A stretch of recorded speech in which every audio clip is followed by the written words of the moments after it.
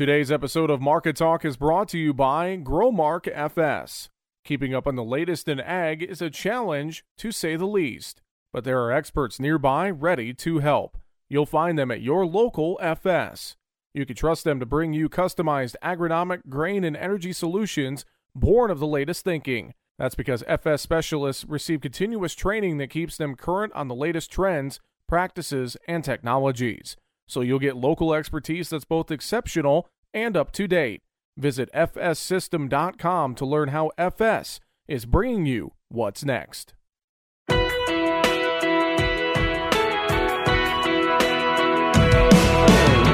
Bringing you the ag information you need. This is Market Talk, produced by the American Ag Radio Network. Now, here's your host, Jesse Allen. And welcome into Market Talk. Thanks for joining us here today. I'm your host, Jesse Allen. Great to be with you as we have no markets on Monday for Martin Luther King Jr. Day, but we still have a packed show here today, and we're going to be talking about a lot of different things. Coming up, we're going to look at South America's current crop conditions and the impact on the markets with Pedro Deneca of MD Commodities. He'll join us later in the show. We're going to talk with President and CEO of CHS, Jay Deberton, and look at their first quarter earnings as well coming up here in just a little bit. But first, kicking off the show, talking about an industry or part of the ag industry we don't touch on a whole lot, the poultry industry. With us today, Christine McCracken, Senior Analyst of Animal Protein at Rabo AgriFinance. Christine, hope you're doing well. Great to have you on the show. We are a little cold, but doing it healthy so far this year. Well, that's important, being healthy to start off the new year. I think we could deal with a little bit of cold weather and just make sure we stay healthy. I would agree with that sentiment. Well, as I mentioned, we're talking the poultry industry, and I know a new report, the Global Poultry Quarterly for quarter one 2023 from Rabobank. And just to start us off, I think just in general, as we look at the state of the poultry industry here globally, what does the outlook show us? What are we seeing here as we start off the new year, Christine? Well, it's really a tale of two cities. We've got obviously a very healthy supply of protein here in the U.S., but maybe globally a little bit of a shortfall. And that's really a reflection of some tough economic conditions for producers in some parts of the world. So just big losses driving lower production, but also the impact of bird flu in a lot of regions, especially Europe, impacting overall supplies of meat. So globally, we're a little short poultry. Here in the U.S., we have a little too much. Well, you mentioned avian influenza, and I wonder, I know that's been an issue for much of 2022. It's been a past issue here around the world and here in the U.S. Would you say that's maybe the biggest factor to watch as we move into this new year? What are your thoughts with high-path avian influenza and how it's impacting the poultry industry right now? Well, it's been a devastating outbreak. You know, it started obviously about a year ago in February here in the U.S., but it's been spreading around the world, throughout Asia, Europe, really hard hit. And that's been a huge factor in 22. And it's being spread by wild birds. So there's very few kind of options for the industry in terms of dealing with that, aside from everyday biosecurity. Here in the U.S., a big issue for the layer and the turkey industries, for sure. We're seeing that at the store. But for the broiler industry, it's primarily a trade issue. So if we get it in our flocks, here on the broiler side, it really can be disruptive to our exports. And that's really what we're watching for 23. There hasn't been a big let up. We've still had cases through the winter. We had them all summer, which is unusual.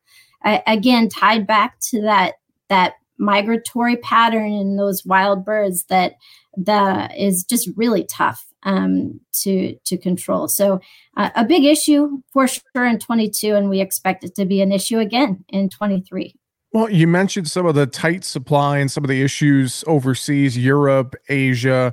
But looking here at the U.S., I know the report seems to be a bit optimistic, we'll say, at least for maybe the second half of 2023 for the U.S. Can you talk about that, explain that a little bit for us? Sure. In terms of, when we think you'll start to see a slightly better domestic supply, we're really thinking about poultry having a very strong outlook not just for supplies. Unfortunately, we're a little early. There's still plenty of pork and beef around. But when we think about how the year might progress, you've talked on here about the big drop in beef supplies coming later in this year and into 24, 25. That's a real opportunity for the broiler industry. So as I think through the outlook for U.S. profitability and what might happen with markets, I think we'll get it back in balance mid-year. I think we just have a little too much chicken here short term, but I'm fairly optimistic in terms of the market prospects for chicken specifically in the second half and for turkey and eggs to come back to kind of normal ranges when we think about the next holiday season. So optimistic, but there's a lot we don't know at this point. Well, and you mentioned it there, and you mentioned it earlier as well, the prices at the grocery store for things like eggs, and we see just the competition between poultry, pork, beef, turkey, etc. at the meat case. I know that's something that is a talking point amongst a lot of consumers right now in the U.S., and some of it, I see the different social media posts or whatnot, or hear people at the store, the sticker shock that they see when they're going to say buy a dozen eggs and the price is double, triple what it was just a few months ago, Christine. It's really a bit of a sticker shock right now. Yeah, well, and a lot of that is on a lag, right? So we had tight supplies of eggs going into the holiday baking season, and then we sold a lot of eggs. So we're tight short run, but the prices are already coming down. That's the good news, and you'll start to see that at the store, and that'll get passed along pretty quickly. I don't necessarily see any big declines in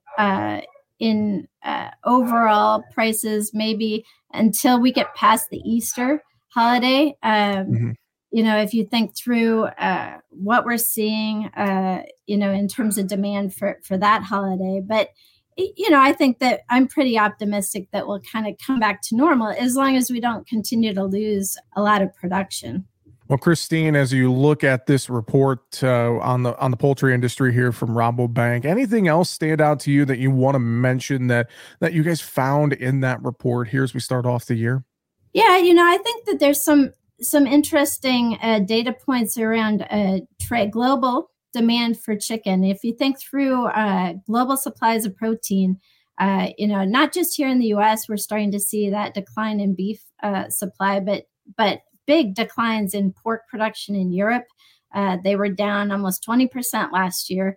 China is obviously a big driver of global trade, and they're taking a record amount of poultry into that country this year. Record exports from the U.S. In fact, they eat a lot of chicken paws, almost $1 billion worth of chicken paws. So some things to be optimistic about when we think about poultry as a low-cost protein, and how it might play in 2023. I think that there'll be a lot of support for the industry, and that helps everyone in the meat case if you have less available supplies domestically. Well, definitely a lot of things to consider. I know folks can find more details online, research.rabobank.com. They could read through the full report. And with that, we appreciate the time. Christine McCracken with Rabo AgriFinance. Thanks for joining us today. We'll get you back on the show again soon. Great. Thanks. Up next, Jay Debberton, President and CEO of CHS. Back with more Market Talk right after this. Bringing you the ag information you need. This is Market Talk. Now, back to Jesse Allen.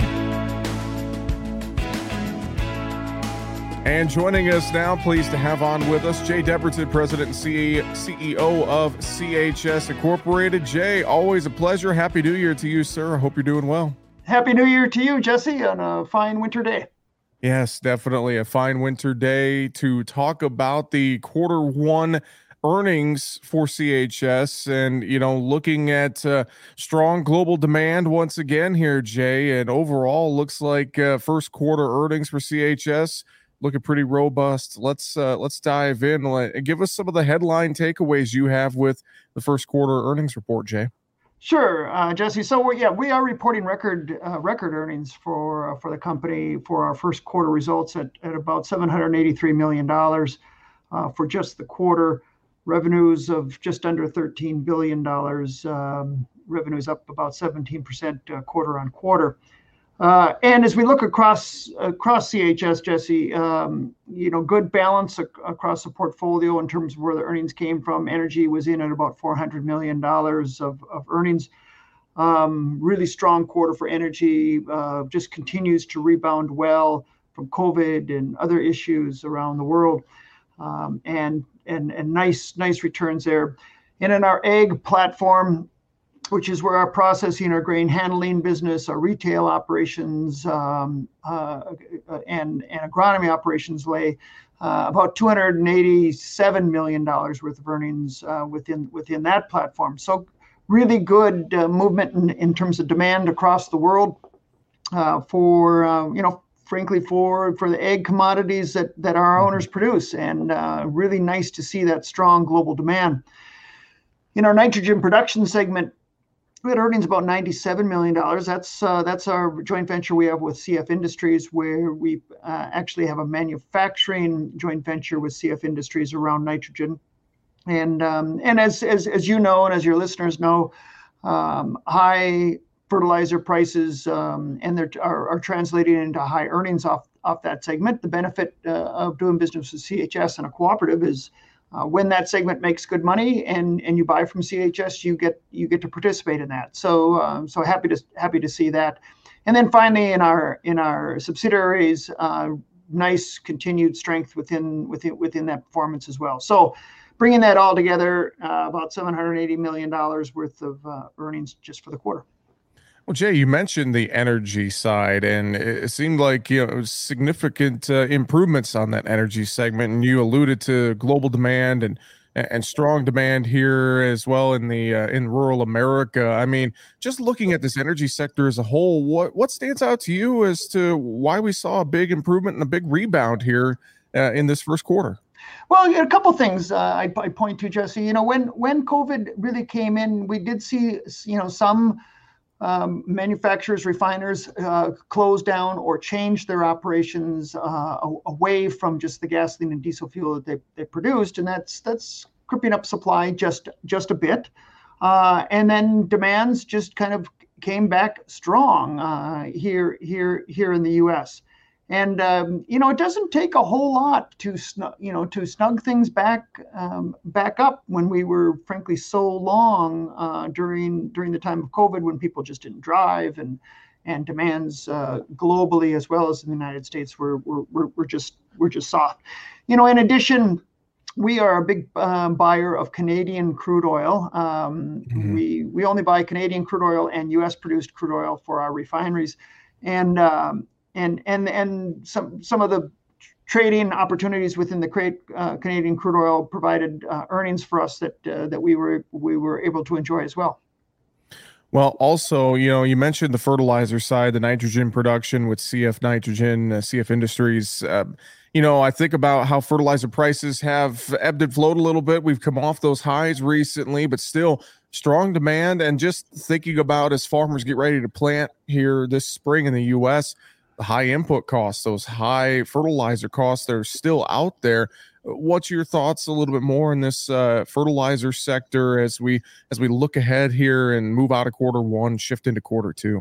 Well, I'll start at the offset, Jesse. I'm not going to go out on a limb to say what future prices are going to be because, frankly, there's just so many dynamics going on around the world. It's very, very difficult to kind of forecast what they would be. I guess what we're saying to producers is we have the fertilizer today. We will have it in the spring, but we know our pricing and so forth today. There's just a lot of variables between now and when people hit the fields that they could go a number of different ways. And that's everything from river conditions and high water or not. Global supply of fertilizer, particularly in parts of the world where natural gas prices are so significantly higher than they are here in the U.S. And do they produce as much? And all those types of variables really create questions, I think, going forward in terms of what do we think pricing is going to be. And so people are, frankly, I think, playing it a little closer to the vest. They're taking product in, I think, more continually. Just knowing, okay, I know what the circumstances are today. I can see what the forward prices are, and I can make some marketing decisions as well as some cost of input decisions. Jay, some other news I want to touch on with you as well. I know CHS announcing their expansion of a joint venture, Temco LLC, and adding in a Cargill-owned export grain terminal in Houston, Texas. Talk a little bit about this and some of the expansion of Temco here a little bit. Can you give us some background on it, Jay? Yeah, I sure can. We have a long-standing joint venture with Cargill. They've been for more than a decade, just a really strong partner with CHS, and we do really well together. I think a lot of the team over at Cargill. Essentially, Jesse, you think about export avenues out of the United States for grain. The Pacific Northwest is a large one. The New Orleans area is a large one. And so is what we call the Center Gulf in the Houston area is a large one. At CHS, we had strong export capabilities in the Pacific Northwest and in the New Orleans area. And this venture, this expanded venture with Cargill and Temco, really allows that Center Gulf export avenue to be opened up wider with CHS. So the benefit, that's kind of the strategic reason for it. The benefit for the people that own us is for those grain customers of CHS whose grain is really targeted for that part of the export corridor. Now we have that door, and we have that capability to help them do it. So it's good for the Temco venture because it's more volume through an asset, and it's good for our owners in that we have now that dedicated facility that can export for the grain that is aimed at that export avenue. Well, Jay, I think overall, whether we're talking the income generated or talking joint ventures that CHS has, everything under the umbrella, that all comes back to that cooperative model you guys have. I think farmer owners, cooperative members just got to be happy with everything they're seeing and hearing right now from CHS. We're working hard at it. We're working hard at providing value for the people that own us and providing food for customers around the world, and that's what we're about. That's absolutely what we're about, and we work hard at that. It's not an easy business, but we work hard at it, and we're just honored to have our part of helping people eat around the world. Well, I know folks can see the first quarter earnings and more on the Temco announcement on AmericanAgNetwork.com. With that, Jay Debberton, President, CEO, CHS, always a pleasure, sir. Thanks for joining us today. We'll talk to you again real soon. Thanks, Jesse. And again, always a pleasure to talk with Jay Debberton, President and CEO of CHS, joining us here on the program today. I want to look here before we head to the break as well. I know coming up, we're going to have a discussion with Pedro Deneca of MD Commodities, talking about South America's crop situation and looking at their weather. I want to run through the closing numbers that we saw on Friday's trade, just to give you an idea where the trade sits now as we get ready to resume trading on Tuesday. March corn, 4 higher on Friday, 6.75. July corn up 2 1/4, 6.63 3/4. Soybeans for March up 9 1/4 Friday, 15.27 3/4. July was up 6 1/2 at 15.25. March bean meal down $5 a ton, 4.7630. March bean oil was down 19 points at 63.06. March Chicago wheat was 1 higher, 7.43 3/4. July, that was up down a half penny, 7.53 3/4. March Kansas City wheat was 8 3/4 higher, 8.43 3/4. Spring wheat March unchanged at 9.12 1/4. Meantime, live cattle February 17 higher, 157.72. April live cattle down 2 on Friday, 160.90. Feeder cattle January down 87, 181.25. March down 140, 182.87. And in hogs, February down 10, 78.65. April hogs were 10 higher, 87.27 on Friday. Now, it was rather impressive that the live cattle contracts were able to round out Friday's market slightly higher, despite the fact that cash cattle traded $1 to $2 lower on the week. Feeder cattle cattle market, unfortunately, just can't say the same. Higher corn prices kept the market depressed, as I mentioned those numbers there. Lean hogs did close mostly higher as pork cutout values closed higher as well.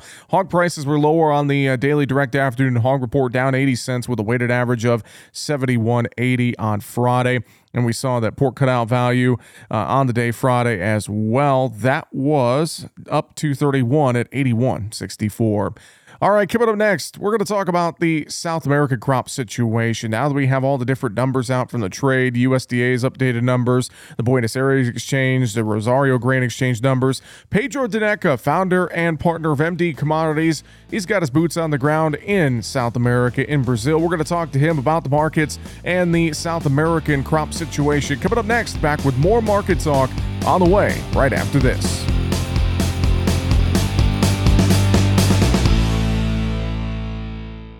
Why are more people heating their homes with FS Propane? Because it's better to work with a company that lives and works in the same community that you do. When it comes to the comfort of your family, trust FS. We have highly trained service professionals who monitor your system for proper operation, safety, and maximum efficiency, so you can be sure that FS Propane will leave your family with a good, warm feeling all season long. Contact your local FS Propane specialist today. FS Propane feels like home. Visit fspropane.com for more information. Keeping you informed with the latest market information for your operation. This is Market Talk. Now, back to Jesse Allen. And welcome back to Market Talk. Thanks for joining us here today. Again, no markets on Monday for Martin Luther King Jr. Day here in the U.S. And we want to take a look at what's going on in South America. Now that we got the USDA reports out last week, and we're continuing to watch the drought concerns in Argentina, the record crop that is being predicted in Brazil. Here to explain what's going on in South America and try to give us an idea and paint the picture for us, a little bit of a boots on the ground perspective. Pedro Deneca, founder and partner of MD Commodities, is with us. And Pedro, thanks so much for joining us on Market Talk. Appreciate you being here, and welcome into the show, sir. Hope you're doing well. Thanks for having me, Jesse. It's a pleasure being here with you guys, man. Hey, let's jump right in, Pedro. I know we have plenty to talk about and cover here today. Looking at now, we have USDA numbers that have come out. We have the Rosario Grain Exchange numbers, Buenos Aires numbers, everything out in front of us here. Really looking at the situation in South America. I know we hear a lot about the issues in Argentina, yet Brazil looking fairly good still. So let's just start overall assessment of the numbers that we've seen. Do you agree with those numbers, especially maybe starting Argentina? Are we seeing these issues down there, and do those numbers correctly reflect the issues that we are or aren't seeing in Argentina right now? Absolutely. Listen, well, just to start out, a very good friend of mine, we were talking markets. This was Thursday night, or actually Wednesday night. And he actually told me, Pedro, the Argentinian weather is the Brazilian farmer's best friend. You know, meaning the situation that's happened in Argentina. So starting from that point, to answer your question directly, the issues are serious. I mean, unfortunately, Argentina is now going on a third year of very challenging conditions. Now, we saw the Rosario Exchange come out with 37 million metric tons. One thing that we must put in perspective, the Rosario Exchange is made up mostly of producers. Producers are going to want prices to go up. So the Rosario Exchange is known for being a little bit pessimistic, exaggerating a little bit on their estimates. Okay, so do we believe the crop is 37 million metric tons today? No, we believe the crop is much closer to, say, 39 to 42 million metric tons, especially with the rains that have arrived here in the last couple of weeks, especially in the last week or so, and forecasts are relatively favorable for a decent part of Argentina. Now, that being said, USDA came out with that 45 number. We believe there's still room to the downside. So the USDA was cautious, and we understand that's a step-by-step approach that the USDA chose to take. So we're going to see another reduction on a future USDA report. I don't know if it's going to be on the February report or the March report, but we believe the Argentina crop is going to finish somewhere around 40 million metric tons. If that number is 38, if that number is 42, weather for the next 45 days are going to tell us, because you got to remember, they are just now finishing planting. So a lot of the early planted soybeans, those are a mess. And a lot of those producers might not even replant. You're going to have some area that's not going to be replanted. So you're going to go from a potential of 50 million metric tons, 44 million metric tons last year, to call it, let's just use a 40 million metric ton number today. Okay, that's a good working number. But then there's a point that I need to make for you guys that are, listening in and tuning in. Guys, last year Argentina was 44. This year, let's just say they're going to be 40. And if you want to be, let's go even further down. Let's use the Rosario Exchange as 37. If we use that number, that's a reduction of 7 million metric tons in production compared to last year with Argentina. Brazil, on the other hand, with the rains arriving in Rio Grande do Sul, which is the third largest producing state in Brazil, and it's the southernmost state, and it's the state that starts their planting the latest. So they have a very similar cycle to Uruguay and Argentina. Okay, so they're just now finishing planting, and the rains have arrived in a very timely manner after a few dry weeks over there. The Brazil crop is now consolidating somewhere around 150 million metric tons, Jesse.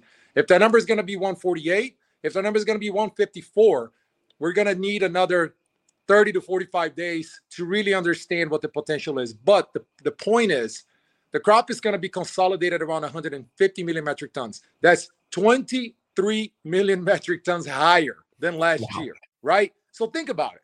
Should we really be seeing at $15 beans when Argentina is losing 7? Okay, I get it. But the world's largest exporter by far, being Brazil, is going to gain 23 million metric tons, Jesse. So it's the market right now is not necessarily trading on fundamentals. Everybody wants to talk about, meal business and oil business coming to the U.S. Guys, it's not as clear cut as that. Argentina is already importing some Brazilian beans. Argentina is going to crush. And if at the end, these rains that are now arriving settles the crop down around 40, 42 million metric tons, 41 million metric tons, they're going to get plenty to crush. Now, Argentina has issues of their own, okay, Jesse? So, unfortunately, we have some political, economic issues there as well. But the bottom line here is that we seem to be pretty rich value right here, with meal where it's at, with beans where it's at, considering that Brazil is about to literally flood the market with soybeans. So, yeah, I think $15 beans in the U.S., I know that's been this psychological area that we've just been, bumping up against, and finally broke through after the USDA report to it. But to me, it sounds like we're kind of waiting for the other shoe to drop, so to speak, when these Brazilian supplies, this big crop comes online. So it would seem like the long-term potential here with futures in the U.S. is going to be to the downside, Pedro. It just depends on when it happens, possibly. It does, Jesse, and I catch some flack sometimes. Oh, Pedro, you're a perma bear, and I said, no, it's not that I'm a perma bear. It's my main clients are producers, but the vast majority. We have some funds, some guys in the industry, but the majority of our clients are producers here in Brazil specifically, and our job is to manage their risk. And when we see fundamentals that we're seeing, even though the market is operating outside of those fundamentals, and by the way, they can keep operating outside of those fundamentals for much longer. Right? We're not sitting here telling them that, hey, beans cannot go to 16. We're simply saying, guys, listen, we don't have the supply and demand story to go to $16. Maybe we go for other reasons, Jesse, but it's not going to be because of a supply and demand story. So we need to understand that. And then how do we manage risk? And when we look in the second half of this year, Jesse, I want to say something right now. I don't know if the listeners are going to like what I'm about to say. But listen, with Brazil flooding the market right now with 150 million metric tons of beans, that means that Brazil is going to export close to 95 million metric tons, up from 77 last year. That's 18 million metric tons in gains, okay, in exports alone, which means that U.S. exports are going to suffer. So we believe we saw the lowest carry-out number for the U.S. for 22-23. And we believe 23-24, if all of a sudden we have an El Nino usually, historically, means pretty decent crops in the U.S. And if the crops are decent in the U.S., even if we don't get a growth in soybean area, we could easily be looking at $11 beans November 23 in the second half of this year. Easily, right? So and again, guys, that funds, when they participate, they exaggerate prices on the upside, but they also exaggerate prices on the downside. And we all know that. And so what happens all of a sudden if these funds, inflation is coming down? We believe inflation has stopped. So the inflation trade all of a sudden is dead in the second half of this year. They lose their spark towards commodities, and these funds decide to pile on shorts if the weather contributes. There's a lot of ifs that need to happen until that time. But I think we need to consider those ifs. It just seems to me that everybody's sort of caught numb to these prices right now, and they believe that, hey, you know what? $15, $14 is the new base, and we're just going to keep going up from here. We don't have the demand for that. We simply don't have the demand for that. We're producing a lot more than we are consuming, right? And people, but China's going to buy more. Guys, China has been stuck buying between 82 and 100 million metric tons importing since 2016, Jesse, right? And so go back and look what the world used to produce in 2016. We're producing a lot more. So look, the bottom line here, your point is well taken, and I agree. I think we need to at least consider a scenario where second half of 23, we see much, much lower prices. Could we see higher prices? Yes. But in our view, it's not going to be due to demand. It would be due to some kind of weather issue in the United States. Well, again, a lot of things to consider there. We are having a conversation with Pedro Deneca, founder partner of MD Commodities, talking about South America. We're going to talk more about the corn crop. What's the potential in Brazil? What are we looking at for the concerns in Argentina? I know some of the same concerns we have with soybeans in Argentina we are having with the corn crop as well. So we're going to continue our conversation here coming up after the break. Want to look as well at the end of the week last week in the U.S. On our futures trade. March corn closed up 21 cents for the week. July corn was up 15.5 cents. March soybeans were up 35.25 cents for the week, with July beans up 23.25 cents. March Kansas City wheat was up 11.75 cents. March Chicago wheat up 1/4 penny, and March Minneapolis wheat was up 10.5 cents for the week last week. We'll continue with Pedro Deneca coming up after the break. Back with more Market Talk on the way right after this.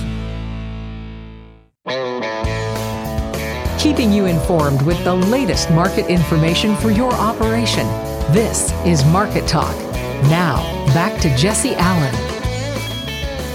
And welcome back to Market Talk here today. Jesse Allen with you in studio as we continue our conversation talking about what's going on in South America with their growing season and how it relates to the markets. Pedro Deneca, founder and partner, MD Commodities, is our guest today here on Market Talk. Let's talk corn a little bit as you look at the corn conditions currently in South America, and then also think about the safrinha crop that is going to be coming up as well. What are your thoughts in this corn market as things stand right now, Pedro? Pretty similar story, Jesse, and we need to make a point. I hear a lot of folks saying this. Actually, I started in July on Twitter at PhD Chicago. I started posting some data, and I said, look, at the time, the USDA was estimating corn exports for 22-23 around 2.3 billion bushels. And I made a very good point back then. I said, guys, please be careful. Corn exports are going to be 300 to 400 million bushels below where the USDA is. And the reason I said that is because Brazil produced a very good safrinha, and Brazil and Argentina had the most competitive corn in the second half of 22. Well, sure enough, that's exactly what has happened. And we believe corn exports are going to end 22-23 in the U.S. somewhere between 1.8 and 1.9 billion bushels. Now, I hear a lot of folks saying, well, but if safrinha doesn't go well in Brazil, the U.S. is going to sell more. I agree partially. The U.S. is going to sell more for 23-24, not for 22-23. Because even if Brazil has an issue with safrinha, Brazil is still going to harvest the safrinha around June, July. And so you have a very small window for U.S. exports to really catch up on the old crop slot. So an issue with safrinha crop in Brazil, if it does happen, means more optimistic exports for 23-24 for the U.S., but not necessarily for 22-23. So that's a point I wanted to make on exports. And regarding, the corn production, USDA is at 125, 126 right now for safrinha, not for safrinha, for total corn production in Brazil. We do not argue with that number at all. We think that's a pretty reasonable number. The range should be somewhere between 123 and 130 right now. Mm-hmm. There is a potential for it to be a little bit higher than 130 for total crop, but we're going to need a lot of help from the weather, not just during the development of the crop, but also now during harvest of soybeans and planting of corn that's taking place already in Brazil. So Argentina is going to have a big issue with their corn crop. Corn crop that could be easily 55, 60 million metric tons is probably going to be somewhere between 40 and 45. But again, you got to remember that's still 40 to 45 million metric tons in the market from an origin that's cheaper than the United States and cheaper than Brazil. Right. So again, competition for corn exports is very, very tough out there. We believe the U.S. is going to pick up better numbers here in the next few months, right? Because Brazil shifts the key to soybeans, but it doesn't mean that Brazil is going to altogether stop. And one more point, Brazil has already started shipping corn to China from the deal that was signed last year. And we said it last year. It wasn't going to be impactful for 22, but it's definitely going to be impactful from 2023 going forward. And that means lost exports by the United States. Well, and that shifting of the deck chair, so to speak, I know the Brazil-China situation, as you just mentioned, that has been talked about quite a bit. I noticed a report as well, and maybe you've heard this too, maybe not, about some Brazil corn maybe going to Mexico, which the U.S.-Mexico issues right now over GMO corn. I wonder if that could become more of a story as well to watch in the markets, Pedro. That's a great point, Jesse. That's a great point. And absolutely it could. Again, the market always finds a way. The market is going to find the most efficient route, the cheapest, most efficient way to get business. And that's the beauty of capitalism, right? And so when we get to that point, we got to understand that now over 50% of Brazilian corn exports get out of Brazil through the northern arcs, through the very northern point of Brazil. And that northern arc has developed tremendously over the last 10 years. 10 years ago, Brazil used to export very little corn, and of the corn that was exported, less than a fourth was exported through the northern arc. Now we're looking at over half of corn exported. And by the way, we really believe that Brazil within the next year or two is going to surpass the United States in corn exports as well. And guys, I want to make something clear. I love the United States. I live in the United States. My wife's American. My kids are born there. The United States is home for me as well. I don't say the things I'm saying, to dog United States agriculture or anything like that. No, much to the contrary. I believe that if I do a good job being as transparent as possible with the U.S. farmer, letting them understand what the landscape looks like, they're going to be much more in tune and ready to manage their risk much more appropriately than they would be if they don't understand what's happening in South America, specifically in Brazil. And that's a great point you make there. And before I let you go, Pedro, any final thoughts, anything else you want to reiterate before we run out of time today? No, sir. I think this has been a great chat, Jesse. Thanks for having me on. I think we touched on a lot of great points here. Just stay tuned, guys, and understand that, the Uber high prices, what that happened in 2000, especially starting the second half of 2020, 21 and 22, they might not be here to stay for much longer unless we have a weather issue. And if we have good production of safrinha, all of a sudden decent production in the U.S., second half of this year, corn prices and bean prices could look a lot different than they look right now. And I mean that to the downside, unfortunately. But if you are ready, if the producer's ready and manage their risk, they're going to be just fine. A lot of things to consider. We appreciate the insight. Founder and partner, MD Commodities, Pedro Daneka. Thanks for joining us. We'll get you back on the show again real soon, sir. Thanks so much. Thanks for having me, Jesse. And again, appreciate his time and insight. Pedro Daneka, founder, partner, MD Commodities. Thanks to him for joining us here today on Market Talk.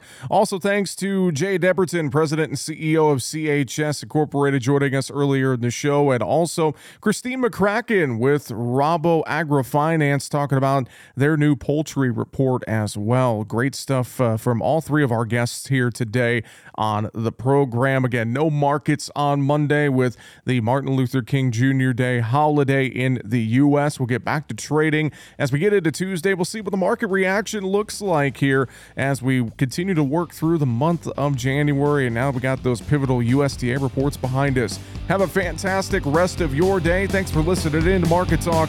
I'm your host, Jesse Allen. We'll talk to you tomorrow. Why are more people heating their homes with FS Propane? Because it's better to work with a company that lives and works in the same community that you do. When it comes to the comfort of your family, trust FS. We have highly trained service professionals who monitor your system for proper operation, safety, and maximum efficiency, so you can be sure that FS Propane will leave your family with a good, warm feeling all season long. Contact your local FS Propane specialist today. FS Propane feels like home. Visit fspropane.com for more information.